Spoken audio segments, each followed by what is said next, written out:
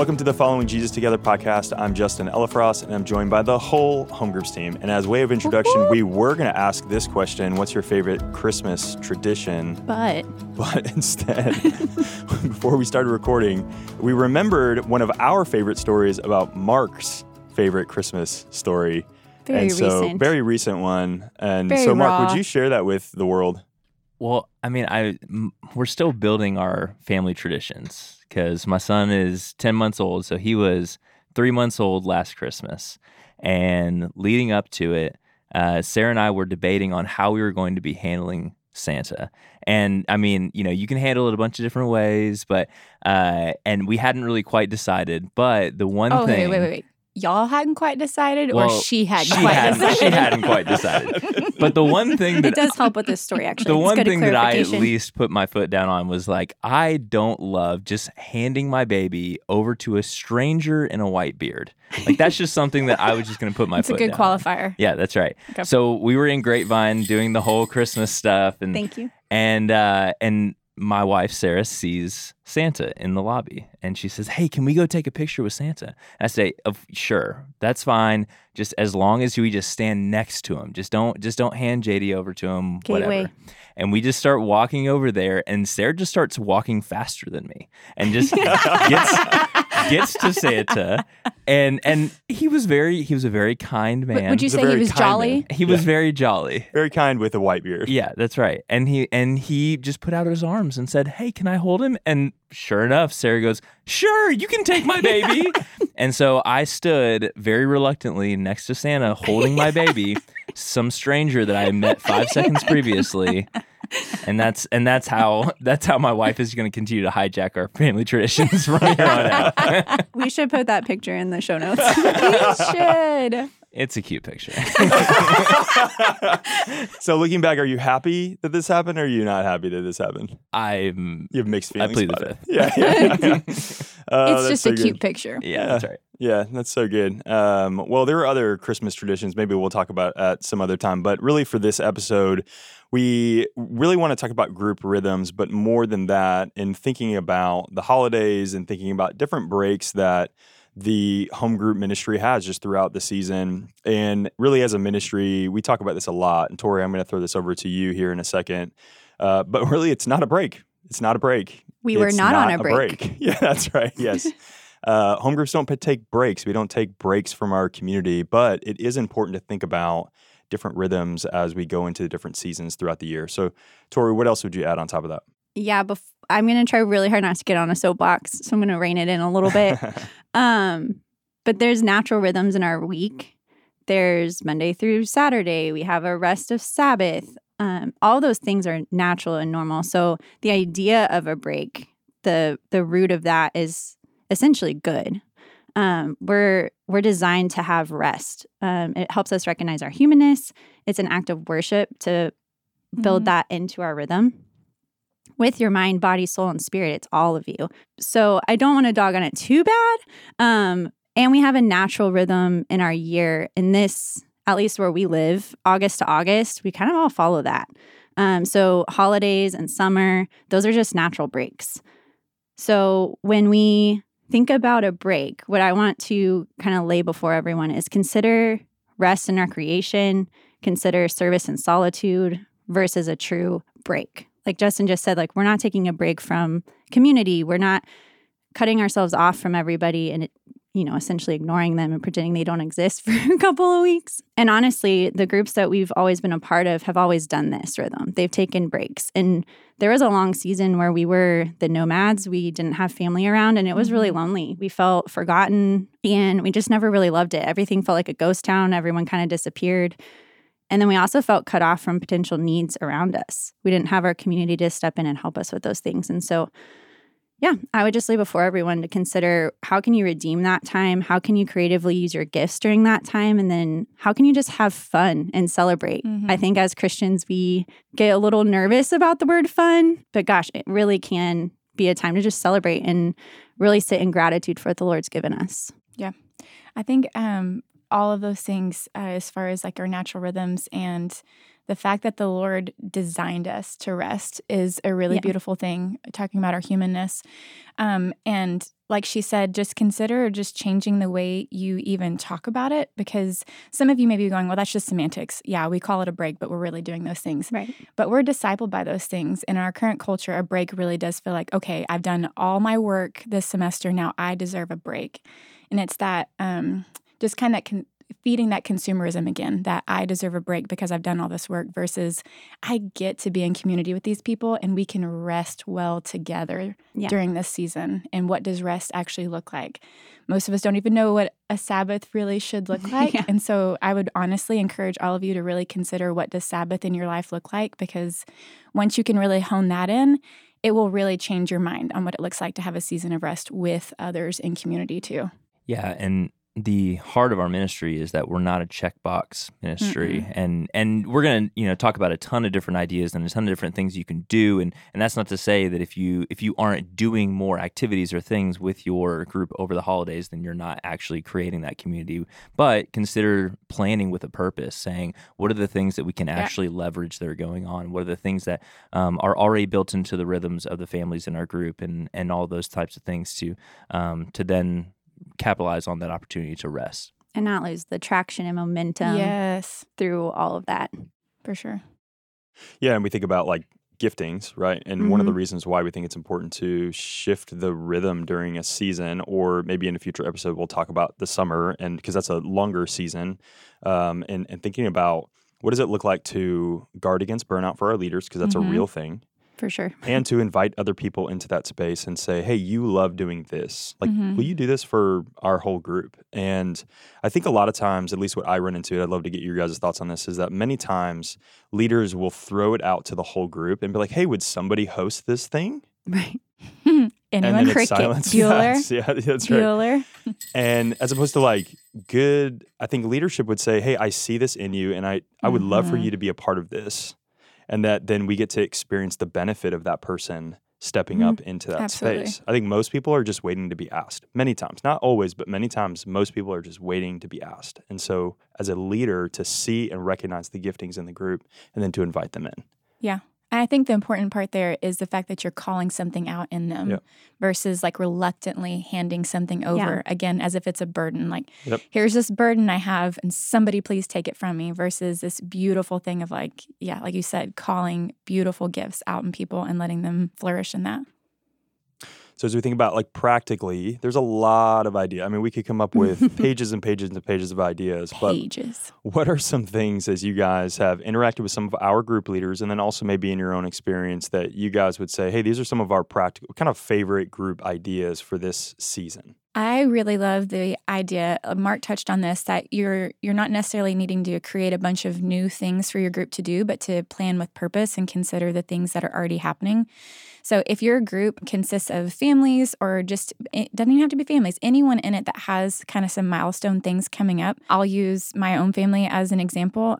Both of our kids will have Christmas plays coming up. And that's a really, really sweet opportunity to capitalize on that by inviting our whole home group to that, asking them to be a part of that. Not only are they joining us in something that's super important to our kids, where our kids will also see the fruit and benefit of the community we surrounded them by, but it's also just a time for us to celebrate that together and maybe go out to dinner afterwards or go get dessert together. But it's that sweet thing that we're showing up for each other, and it's already on my calendar. It's already on my husband's calendar, and we're just asking others to join us in that. Yeah, and I mean, we hear stories about our leaders, serving with their group over the holiday season as well, because there's always opportunities to do stuff, like whether it's the shoebox ministry, Operation Christmas. Operation Christmas. Yep, I got you. Or like, I mean, something as simple as like going to a nursing home and singing carols with them. Like you don't realize how much that actually means to the people there. And one of the ways that that my wife and I got to know our neighbors was we just made Christmas cookies and started handing them out to our neighbors. Do that with your group and go into the spaces that you already are, that you occupy, and use that as an opportunity to build relationships and shine a light for the gospel. I would just add like single moms too. One of the things that we've seen throughout our time is they are typically asking for gifts for their kiddos, and we loved adopting families. But then the parents typically aren't getting anything. They're not thinking about themselves. And one year, some of the women in my group were like, "Hey, yeah, let's give her a coat and like some of the things she needs, but can we all pitch in and get her like a manicure gift card?" And I was like, that is a great idea because that's a want, and very frequently she's not getting to serve herself in that way. So it's just being creative even in those ideas too. Yeah, and to go back to a couple episodes that we had around Gather, Include, Bless, like I think one of the things that I love about that is that it does take the pressure off of just two people doing everything like we talked about recently. But also more than that, it's like, hey, you just allow those things to breathe. So if it's already a part of your rhythm and your life and your discipleship of like, what does it look like to bless the people around you? Then all the ideas that you guys just brought in is like, this is just a natural thing that we do as a group. It's not a separate thing. It's a natural thing that we do. We're already in this rhythm. We're just doing it. It's just different in this particular season. You get to pause and really think about it. Yeah. And that there's more opportunity as a whole American culture, Western culture around this season to think intentionally about the people around you. Yeah. Like we've been doing this all year round. Now we just get to aim a little bit into the needs that are happening in our community. And it's also, especially if some of your groups are really struggling with that include and bless piece, this is a really, really great opportunity to really bring that out in your group. And because we don't have a single group that would tell us, man, we really hated it when we served together. Yeah. It's always the opposite. It's usually so life-giving and usually just brings just deeper friendships within the group as you're doing things for others, as you're serving the Lord in those spaces. And so just taking this time, if you feel awkward about how you're going to start doing service things together or how you're going to do include things together, this can just start a really healthy rhythm for you that will go beyond Christmas and Thanksgiving break. Supernatural. Yeah, that's good. It builds momentum. Yep. What are some other practical ideas that we see here?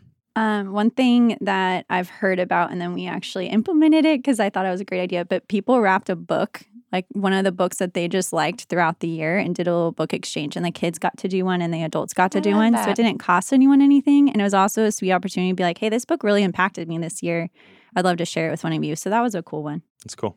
I mean, I see like things that we just wrote down some of these, like Christmas movie nights, cookie decorations. These are all the good things with kids. Obviously, tacky sweater, hello, white elephant, all the good things that we do with all of our other friends. Like normally, we just get the opportunity to do it together as a group. I think the main thing that I want to bring forward is, and you touched on this, Tori, is that I think a lot of people, when they think about the holiday season, it's extreme emotions for the most part. Yeah. It's either like, oh, I love it, and I have these great memories. Or it's like, this is the worst time of my life because I had some very hard things happen in my life during the season. And that's me. Or maybe presently I have some really hard things that are going on. Just because people are going back to see family, that doesn't mean that's a good thing. That doesn't mean that's an easy thing. Just because people, a lot of people, they don't have a family to go back to. And so it's looking for the least of these in our environment that we can then invite people into our space. And I think we're doing better as a whole church, not just TVC, but just the American church around the Christmas season, and inviting people into our spaces for those like, quote, sacred spaces. I think we're doing better for that. But it's like, man, what does it look like for us to invite somebody into like our family rhythm? Like me, like Christy and Cooper and Beckham and Addie, and like inviting somebody into our space there. Yeah. And just to have eyes to see those that, hey, maybe this isn't the easiest season in the world. I'm just a quick soapbox. Like whenever I go back to Chicago and we're sitting at Christmas Eve service and I see the guy up front who's welcoming everybody, and every time he's like, man, we just love that you're here. Everything's awesome. I'm like, dude, everything's not awesome for a lot of these people. And you just like soared right over them. Yeah. And now they don't feel seen in any stretch of the imagination. This is not a welcoming home for them. And so I think that happens on a macro level. I think that can also happen in a micro level. And if people are forgotten in their own community, the damage is larger there. It is. Those wounds hurt more. Yeah. So just piggybacking off that, things like doing like a Friendsgiving, so whether that be at actual Thanksgiving or somewhere in between. Yeah. But it's a really sweet space for you to kind of redeem those seasons for people. You can invite people into it, and you can, again, it doesn't have to be on Thanksgiving. So again, we want to be mindful. Some of you leaders already have a jam-packed schedule with family obligations. So we're not trying to put more burden on you. Just think creatively on how you can do these things. But also keeping in mind the people that you have in your group. So you can either make it closed where it's just this really sweet, intimate thing for your group, or again, you can use it as an include space and make it more just open house type thing where you can invite others into. But it's all these little opportunities that are discipling each other. We're discipling each other, and what does it look like to actually be the family of God? So many times I feel like it's this, I feel torn between, well, am I going to give all my time to my, blood family obligations or my church family obligations? And I would just challenge and encourage us to really evaluate that and bring that before the Lord and not feel like we're so torn, but both. You can have both, but also remembering your spiritual family is really, really, really important. Yeah, and that'd be a really good reason to plan and far in advance as you possibly can. Yes, because absolutely. I mean, gosh, I feel like my entire fall calendar has been filled ever since June. And so figuring out, like, first of all, taking into consideration those unique situations that some of your group members may be in, whether it's complex family dynamics or whatever it may be, and moving towards them in care, planning for the holiday season with them in August. I mean, the way that you can care for them leading up to that time, and then also for all those that, are going to have a ton of things come on their calendar months in advance, planning ahead and saying, hey, this is what you can expect for us to be doing, and expecting for us to prioritize these things together. Yeah. Yeah, and I would just encourage y'all to allow kiddos, if they're part of the group, to be able to inform some of that. So even spend some group time, maybe in August, September, making a list of some of the kinds of things that you want to do, ways you want to serve. Make a bingo game out of it. See if you guys can accomplish those things by the end of the holiday season. Yeah, I think just pulling everybody in, because we all have different spheres that we're influencing day to day. So to get everybody in the same room, aiming for the same goal. Yep. Yeah, so again, we could talk about practical idea after practical idea after practical idea. I think we gave some for sure. The biggest thing that we wanted to get across today was groups don't take breaks. Nope. They change their rhythm. Amen. And I have sat with leaders in the past, and I don't know if you guys have had this experience, but they're like, Probably. I know that we're not supposed to take breaks, but, and I'm like, just stop saying that. Like, just totally change your language. It's not the same thing. It's not a bad word. Just change it. That's right. Again, the heart of that, I get. It's good. Totally. The heart of it is good. Yes. But unhelpful It sometimes is to use that word. to tell your people that you're walking with that I'm taking a break from you. I need a break from you. So as we're talking to leaders right now, and we've touched on a few of these as we've gone, what are some things that we want to communicate to them, just to maybe be mindful of, to be careful of as they enter into the season? I just want to start by saying you as the leader, you will set the tone for your group during these seasons. So if for some of you, this may be convicting. You may be the group leader we're talking about that has sat across from us and said, I know we weren't supposed to be taking a break. That's okay. We're asking you right now, put that before the Lord. Check your own heart on these things and make sure that you're leading out in this. Because if you don't have buy-in that this isn't a quote-unquote break, then your group members won't. And so how you communicate these things really does matter. They're looking to you to figure out. There are going to be group members that are looking to you for permission to bow out for 2 months. And so you just have to be really mindful about those things and know that you are leading the charge. Yeah, and I said this earlier, to consider just planning with a purpose in mind of, we can get distracted by all of the things that are going on in the holiday season. And, it was actually the heart of, between Sarah and I and talking about how we were going to handle Santa was, hey, let's not distract away from the fact that, hey, this season is really meant to come around the birth of Christ and actually being thankful for and having gratitude for the thing that the Lord has blessed us with, and so that we can then also bless others out of that abundance that He has given us. And so I would say the things like Friendsgiving, or even things like getting together on New Year's Eve, like being purposeful in those spaces to say, hey, this Friendsgiving meal is actually a way to have gratitude for the way that the Lord has blessed us. Or spending New Year's Eve together is a way that you can actually spend the brand new year praying in the new year and looking back on the last year on the faithfulness of the Lord. Yeah, that's good. And as a people of God, God has set up times in the Old Testament where they should celebrate. Yes. And like, I just love that. I love that. Festivals. We're supposed to party. yeah. We're supposed to party. Yeah. And It's that okay. like it's actually something that we get to call back in our ancient faith and then bring into the present together and celebrate together. And that there are moments and seasons where we need to celebrate. Sometimes life is so hard and long and busy and all the things, but then we're just going to bring our best and we're just going to celebrate together and have a meal or whatever it might be. And so I think you were touching on that, Mark. And I love that God tells us to party. I think it's amazing. I think it gives the world a picture of what that can look like, redeemed, right? Like, which speaks into my story for sure. Yeah. I would just add intentionally praying, really spending time asking people, hey, how is this season hitting you? Because it might be stressful for some financially. I think it's a great question. It might bring up family dynamics that are coming that they might have some anxiety about, grief resurfacing. Grief is just a funny thing. It could be years and years and years. And these kinds of things can elicit that to come back. And so really being intentional to pray into those things over this season, over those few months, I think can be really helpful. It's good. For sure. I think if you hear nothing else on this, I would just want to speak over y'all to have a ton of grace with each other. We are the people of God. We are the family of God. So our first foot forward should be love and grace towards one another. You may have group members that are busier than normal during this season, and they may not be able to participate, just whatever it looks like that doesn't equate them being less than of their group members or not being as committed. Or you may have a frustrating group member that really is just not bought into this. Don't let this season create wedges or just frustration, but use it to, like Tori said, pray. Pray for one another. This season's going to come and go quick. So just be intentional in love. It's good. Well, thank you so much for joining us for another episode. We hope that you got some really practical ideas for how you can leverage your group and be with your group in this season. See you next time. Bye.